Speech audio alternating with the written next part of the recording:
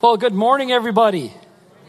What an honor it is to bring the Word of God to you this morning. I am so excited. I'm so excited because I'm preaching from John chapter 6, one of my favorite chapters in the Bible. I know I always say that when I get up here. Oh, Romans 8. Oh, it was my favorite chapter. Or, I have a lot of favorite chapters in the Bible. But John chapter 6 is just an amazing scripture and that God has put on my heart. So I feel that God wants to speak to us corporately about a few things this morning. And so why don't you take your Bibles and open to John chapter 6. We're going to start reading from verse 63. John chapter 6, starting at verse 63.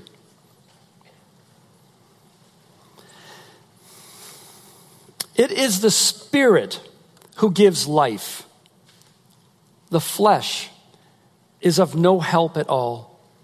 The words that I have spoken to you are spirit and life, but there are some of you who do not believe. For Jesus knew from the beginning who these were who did not believe, and who it was who would betray him. And he said, "This is why I told you that no one can come to me unless it is granted by the Father." After this, many of his disciples turned back. Now, I want us to just underline that just for a minute. After he said these things, many of his disciples turned back and no longer walked with him. So Jesus said to the 12, "Do you want to walk away as well?" But Simon Peter answered him, "Lord, to whom shall we go? You have the words of eternal life, and we have believed and we have come to know that you are the Son of God."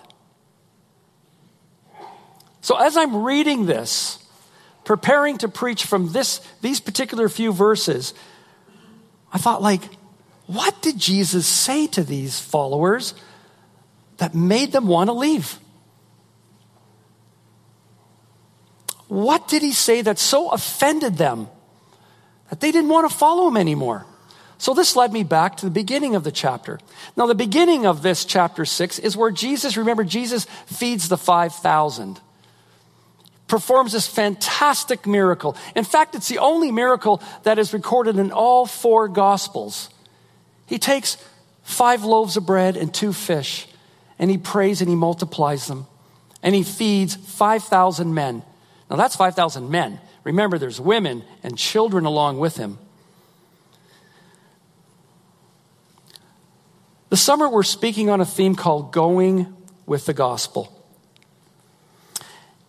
And I really feel that this scripture this morning is going to help us to go deeper with Jesus so that we can go with the gospel feeling secure in our walk with him, feeling secure that we will not be like these followers that walked away.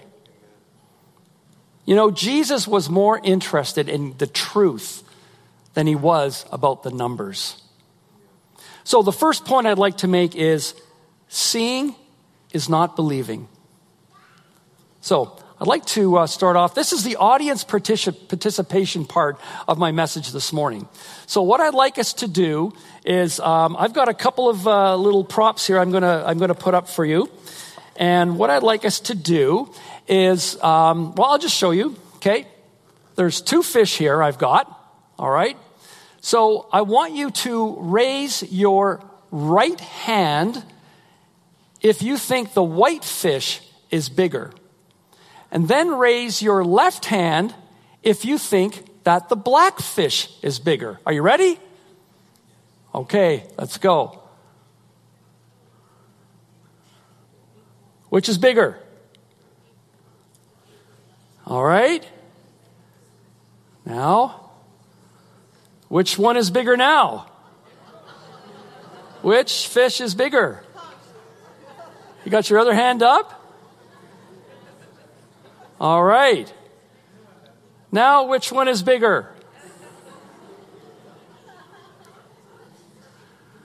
How about now? Check this out. Both fish are exactly the same size. Isn't that amazing? You see, we can see, but sometimes we don't believe. It could be right in front of us, but we don't see it. I'd like to talk specifically to the men here this morning. And mostly the men. I'm sure there's some women here as well, but there's a universal issue that all men have. Sometimes we can't find something that's right in front of us. Is that not true? And I'll give you an example. Now, I like eating my scrambled eggs this morning, and I like eating my scrambled eggs with ketchup. I can't eat scrambled eggs without ketchup.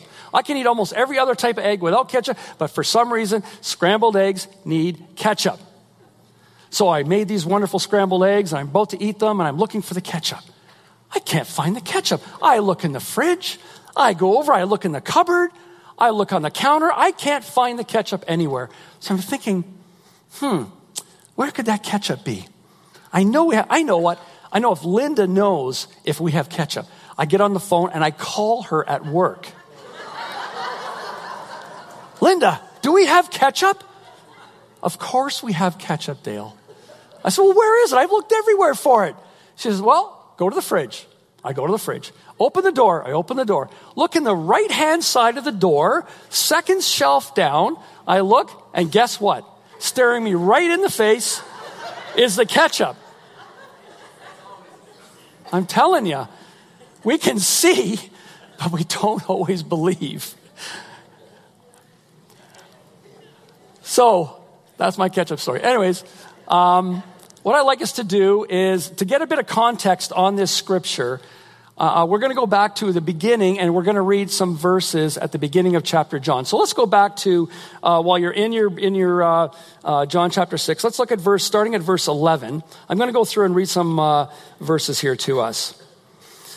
It says in verse 11, starting in verse 11, then Jesus took the loaves, and when he had given thanks, he distributed to those who were seated. So also the fish, as much as they wanted. Verse 14, when the people, now keep it, whenever I say see or seen, I just want us to highlight that in our minds, okay? When the people saw the sign that he had done, they said, this is indeed the prophet who is to come into the world. Perceiving then that they were about to come and take him and force him to be a king, Jesus withdrew to the mountain by himself. Verse 19. And when they had rowed, now this is the disciples, Jesus sent them when he felt that they were going to make him king, force him to make him king. He sent his disciples across to Capernaum in their boats across the lake. He went up into a mountain to pray. So when they had rowed about 3 or 4 miles, they saw Jesus walking on the sea, coming near the boat, and they were frightened. But he said to them, it is I, do not be afraid. 24. So when the crowd saw that Jesus was not there, nor his disciples, they themselves got into boats and went to Capernaum seeking Jesus. And when they found him on the other side of the sea, they said to him, Rabbi, when did you come here? Verse 26, Jesus answered them, truly, truly, I say to you, you are seeking me not because that you saw signs, but because you ate your fill of the loaves. Jesus said to them, I am the bread of life. Whoever comes to me shall not hunger, and whoever believes in me shall never thirst. But I said to you that you have seen me, and yet you do not believe. And that's what the crowd did with Jesus. They saw him, but they were spiritually blind. That was the first problem this crowd had, was they had spiritual blindness. They saw him and they did not believe. What did they see? What did they see in Jesus? You know, they saw a man who was a great teacher. They could listen to him for hours. They saw a man who could draw a crowd, 5,000 plus, 5,000 men plus, maybe as many as 15,000 people. Have you ever been to the MTS Center at a hockey game or something? You know what 15,000 people looks like. And here's Jesus commanding a crowd. They're following him of 15,000 people. And this is before Facebook or Instagram or Twitter or LinkedIn. This was word of mouth-ogram. They heard about this wonderful man who could teach and do all these wonderful things, heal and feed 5,000 plus people. we are told in verse 15 that they wanted to take him and they wanted to make him a king. Why did they want to take him and make him a king?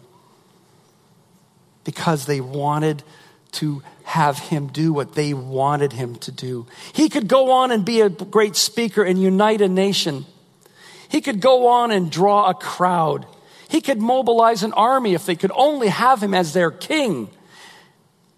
They could take him to Rome and defeat the Romans, but they only wanted him to feed their bellies and to defeat the Romans and to set up his kingdom here. All they saw was what Jesus could do for them. They did not see him for who he really was. Otherwise, they would have asked him, how can we serve you? Rather than how can you serve me? You see, Jesus by his acts, you can see Jesus by his acts, but not really believe who he really is. They are only seeing Jesus with their natural eyes, looking at natural things. And Jesus is trying to get them to see spiritual things. The spiritual side, what he really came for, what his real purpose is, what his real plan is for them. 3 times prior in John's gospel, we see Jesus trying to get spiritual truths across to people. For instance, in John chapter 2, after he overturns the tables, he says, destroy this temple and I will raise it up in 3 days. What? It took 46 years to build this temple. What do you mean you're going to build it in 3 days? Now, wouldn't that be awesome if we could build our new facility in 3 days? Jesus, do it. Yes, that'd be amazing. But they didn't see what Jesus was really driving at. He was talking about his own body. When you put me to death, I have the power to raise myself up in 3 days. They didn't see it. They heard him, but they didn't see it. John chapter 3, we see Nicodemus coming to Jesus at night and saying, you are a great rabbi and a great teacher. And Jesus says, unless you're born again, you can't see the kingdom of heaven. What? Born again? Now, I know we've all heard this term born again, but imagine hearing that word for the very first time. Nicodemus is hearing the words born again for the very first time. How? How can I be born? I was born once. Can I enter into my mother's womb a second time? No, Nicodemus, you're not seeing the real spiritual meaning here, the real spiritual truth. And then we go into John chapter 4. We see the woman at the well. You all know that story. Jesus is sitting there after a long journey. A Samaritan woman comes to meet Jesus. She sits down. She says, you have nothing to draw water with. She says, if you just drink from me, you will never thirst again. She says, give me this water, Jesus. She saw and she believed. She went back to her village and brought her whole village out and they all got saved. Spiritual blindness can lead to spiritual hunger. And that was these followers' second problem. Now, I have a little, you may have thought this was communion here, but I actually brought another little object lesson here. Brought some loaves of bread. Imagine that, eh? Loaves of bread. I've got 5 loaves of bread here. Oh, and 2 fish. Interesting. Don't worry, I think there might be enough here to feed us all. Not 5,000, but maybe. We'll see. So I'm going to show you these breads here. And boy, do they smell good. Oh, I love bread. Do you guys love bread? Bread is that's my weakness. I'm sorry. But anyways, I just had to get these. The Lord put this on my heart to show this. But what I really want to show you is what these breads represent. Okay? Bread could represent relationship. Right? Bread could represent success. Bread could also represent religion. Maybe bread represents doing good things, being a good person. Maybe bread represents entertainment.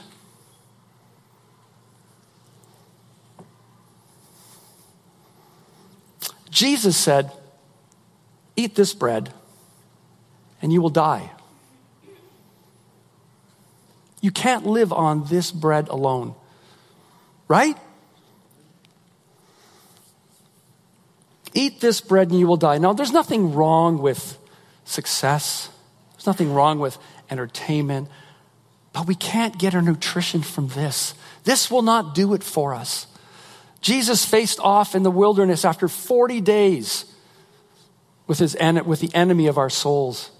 And the enemy came to him and said, after 40 days, you must be hungry, Jesus. You must be starving. You've just fasted and prayed for 40 days. Surely you can take this rock and turn it into a piece of bread and satisfy yourself. What did Jesus say? Man shall not live by bread alone, but by every word that proceeds out of the mouth of God. Jesus got it. See, things can keep us distracted. Other things can keep us satisfied. There's all kinds of other breads that we can go to, more than this. There could be the bread of affluence. There could be the bread of independence. There could be the bread of culture or accomplishments. These are the other kinds of breads that can keep us distracted from what's really important, and that is your soul. What are you hungry for? Now, I love to eat, and I also love to prepare meals before I eat. I love to sit down and make a nice meal and go through the process and then eat that meal. And it's like, after I eat, I'm going, oh, I'm so full now. Oh, I can't possibly eat for like ever. I got the meat sweats. I'm just dying here.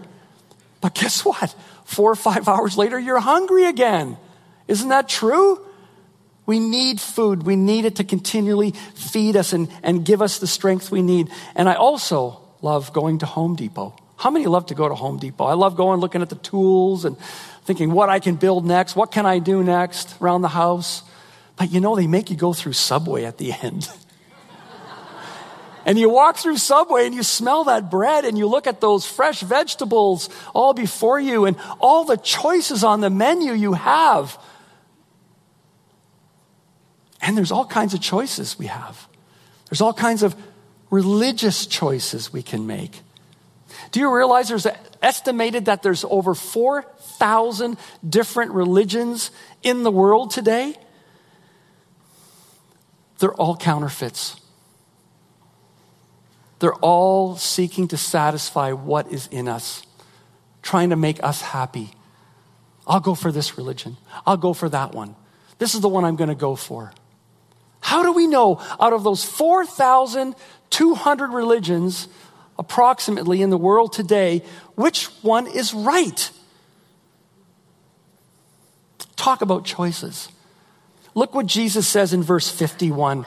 Jesus said this, I am the living bread that came down from heaven. If anyone eats of this bread, he will live forever. And the bread that I will give him, will give for the life of the world, is my flesh. He took it all and he put it on that cross for us. He took what we deserve, the sins that we've committed, the rebellion that we have in our hearts, and he took it and he put it on that cross so that we could live forever. That's the sacrifice that Jesus made for us. Only his bread can truly satisfy us. Jesus tells his followers in chapter 6 in verse 53, 54, 55, 56, 57, and 58, eat my flesh and drink my blood. You need to eat my flesh and drink my blood. You think he's trying to emphasize something here after saying it all those times? I believe so. Unless we fully put our lives in his hands and depend on him like we depend on food and water, unless we depend on him, we will die eating this bread.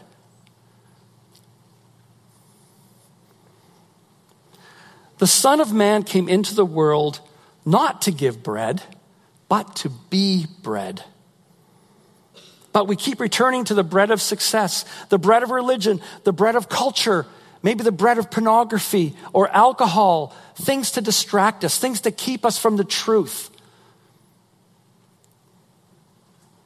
And these followers found it too hard, the things that Jesus was saying, and that's why they left. Oh, I want you to do what I want. And you're calling me into this relationship to eat your body and drink your blood. For Jesus, eating is believing. Drinking is believing. Most of these followers met Jesus, but they didn't really believe him. They only wanted what Jesus could provide from them. And millions of people today, that's what they're looking for. They think Jesus is a man of morals. He's a good man. He's a good teacher. Listen to what a few contemporary voices say about Jesus today in our culture. John Lennon said this: I believe in God, but not as one thing, not as an old man in the sky. I believe that he was what people called God, and it's something in all of us. The Dalai Lama said this about Jesus. Jesus Christ also lived in previous lives. He said, so you see, he reached a higher state as an enlightened person through Buddhist practice or something like that. Brad Pitt said this about Jesus. I didn't understand this idea of God and who God says he is. You have to acknowledge me. You have to say that I'm the best, and then I will give you eternal happiness. If you don't, then you don't get it. It seemed to be all about ego, Brad Pitt said. I can't see a God operating from ego, so it made no sense to me, and he walked away. There's an American director named Mark Miller. Maybe you've heard of this guy. He's directed other. Anyways, he's making a new series for Netflix. It's going to be called American Jesus. It follows a 12-year-old boy who suddenly discovers he's returned as Jesus Christ. He can turn water into wine. He can make the crippled walk and perhaps even raise the dead. Many Christians today even make Jesus out to be a cosmic bellhop, delivering blessings and solving all their problems. Theirs is the Jesus of the name it and claim it, the prosperity gospel. Others have strong convictions about social justice, making Jesus in their liking. The lesson for us today is that when we're tempted to make Jesus into our image, we need to see Jesus clearly, in a clear, balanced, and biblical way. Don't look at the bread. Look to the bread of life. Amen? I'm thinking of this celebrity chef you've all heard. He just recently committed suicide, Anthony Bourdain. I love watching his show. I mean, boy, did he live an enviable lifestyle. He traveled all over the world. He ate the most exotic and most amazing foods, sat with presidents and famous people, made lots of money. You know, from the outside, here's a guy who seemingly had it all. But something was missing. Something was missing in his life. He was a drug addict. He was depressed. He was going to the wrong bread. He was trying to find his life from here. There's a lot of people in our world today that we rub shoulders with that are missing it. This won't do it, folks. Only Christ, only Jesus. When we eat him and when we drink him, believing that his death, his sacrificial death on the cross, the spilling of his blood and the breaking of his body on that cross for our sins, to pay for what we have done and how we have rebelled against him. I'm going to ask us a question. What do you think is the most greatest need for human beings today? What do you think the greatest need for human beings is today? What about maybe world peace, where there's no more wars? Would that be the greatest need that we need today? What about to be understood and appreciated by everybody? Would that be a great human need? I think it might be. But let me tell you a story in the Bible about 4 friends who had a paralyzed friend. And they took this paralyzed friend, and they heard that Jesus was in their village. And they said, we've heard of this Jesus. This Jesus can heal. This Jesus performs miracles. And we hear he's at the house down the street. We're going to take our friend to see this Jesus. Maybe he can heal our friend. So they take him. They carry him down the street. They get to the house. They can't get anywhere near the house. The crowd is full. The house is full. They're thinking, oh, if only we could get our friend who's been paralyzed to this Jesus, he could heal him. He could meet he could meet his need, do this miracle in his life, and he'll be healthy. How are we ever going to get in this room? How are we ever going to get into that house? Then one of them had an idea. Why don't we just crawl on the roof, cut a hole in the roof, and just lay him down in front of the feet of Jesus? We'll get right in front. We'll get right to the front of the queue that way. That's what they do. They cut the hole. They lower Jesus down. Jesus sees the faith of these friends. He looks at this paralyzed man and said, your sins are forgiven. Wouldn't you think he would say, you're healed? No, your sins are forgiven. That is the greatest human need. We need to have our sins forgiven, to come back in a relationship. So if you've walked away from him, if you're here this morning, you don't know Jesus, you have an opportunity to meet him, to meet the man that can meet your greatest need. To come into a relationship with him. He can give you purpose, meaning, joy, peace in your life. Yeah, you're going to face trials and all kinds of things like that, but you will meet the man who will meet your greatest needs, and that is Jesus. It's an interesting story. By the way, Jesus went on and healed the man. He said, take up your pallet and walk. He does want to do those things. He does want to heal us. He does want to give us good things, but he doesn't want us to miss the real meaning and who he really is, that we need him. He needs to be our only sustenance. So, we've looked at a few things here this morning. We've looked at how we can see but not believe. How we can be hungry but not really satisfied. So I'm going to talk to us for a few minutes about what is the remedy for spiritual blindness and spiritual hunger. Peter sums it up in verse 68, where he says, and we have believed, and we have come to know that you are the Holy One of God. We have believed and we have come to know. So, come to know is the spiritual remedy for hunger. Jesus says in verse 35, I am the bread of life. Whoever comes to me shall not hunger. Whoever believes in me shall never thirst. Revelation 3:20 says, Jesus says to all of us, behold, I stand at the door and knock. If anyone hears me and opens the door, I will come in and eat with you and you with me. What a beautiful picture of fellowship that Jesus wants, but we need to open the door. If you're here this morning, you've never opened that door. You've never said, yes, I hear you, Jesus.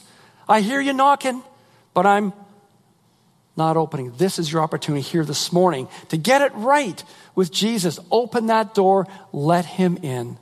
You will never regret it. I've walked with Jesus for 39 years and I've never turned my back.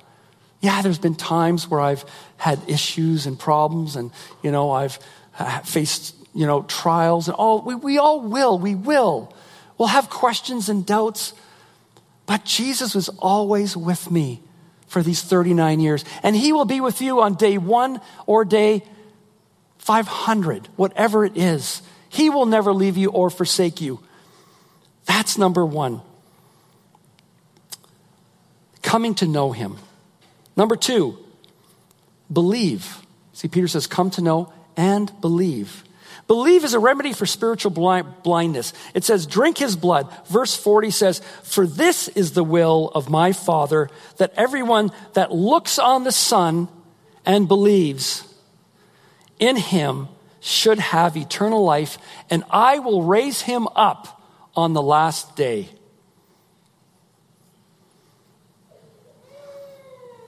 That's what believing is. It's committing your life to him, putting your trust in him, knowing that he has a purpose and a meaning and a plan for your life.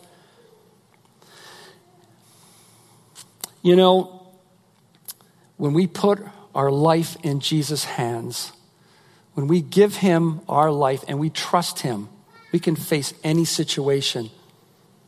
You know, when Jesus turned and said to his disciples after all the other ones left him, and he says, do you want to go also? Peter said, where should we go? Where else are we going to go? You know, and where else would we go? Ask yourself that question. Who else has the words of eternal life? We've tried all kinds of other things, other philosophies, other breads. They satisfy for a while maybe, but not forever. The last point I want to make this morning is Jesus is all you really want, and Jesus is all you need. So, as I preach this morning, I hope and I pray, my deepest desire this morning is that we will find a way to go deeper with Jesus. We would commit our life to him, not look to what he can do for us, but how we can live for him. That is what going with the gospel is all about. Having a deep devotional life with Jesus. You know, if you're not eating and drinking Jesus, you're malnourished. We need nourishment. We need this in our lives to give us purpose, meaning, to put a step and a spring in our step, to know we're secure. So that when the waves of worry come against us, when the waves of cultural oppression come against us, when the waves of isolation come against us, that's right, the devil wants to isolate you. He wants to keep you isolated from each other. We need each other to encourage each other. We need to be eating and drinking of Jesus. We need to feel his peace and his joy in our lives. I recently read this. Science says we need 4 basic elements to live, to survive. We need water, we need air, we need food, and we need light. And look what the Bible tells us about Jesus. In John chapter 4, it says, Jesus says, I am the living water. In Revelation 11, it says, I am the breath of life. John chapter 6, I am the bread of life. John chapter 9, I am the light of the world. See, science was right. We need Jesus to survive, folks. Amen? Amen. Peter says, where else would we go? Back to the bread? Or to Jesus? Only in Jesus will we find eternal life. To whom shall we go? To be really satisfied, all we need is him. Seek first the kingdom of God and his righteousness, and all these things will be added to us. He wants us to live a full and happy life, but not to look to this for our fullness or happiness, but to look to him. Amen. Only when we become fully convinced that he is our Savior and commit our life to him will we be fully satisfied. Only Jesus has the words of eternal life.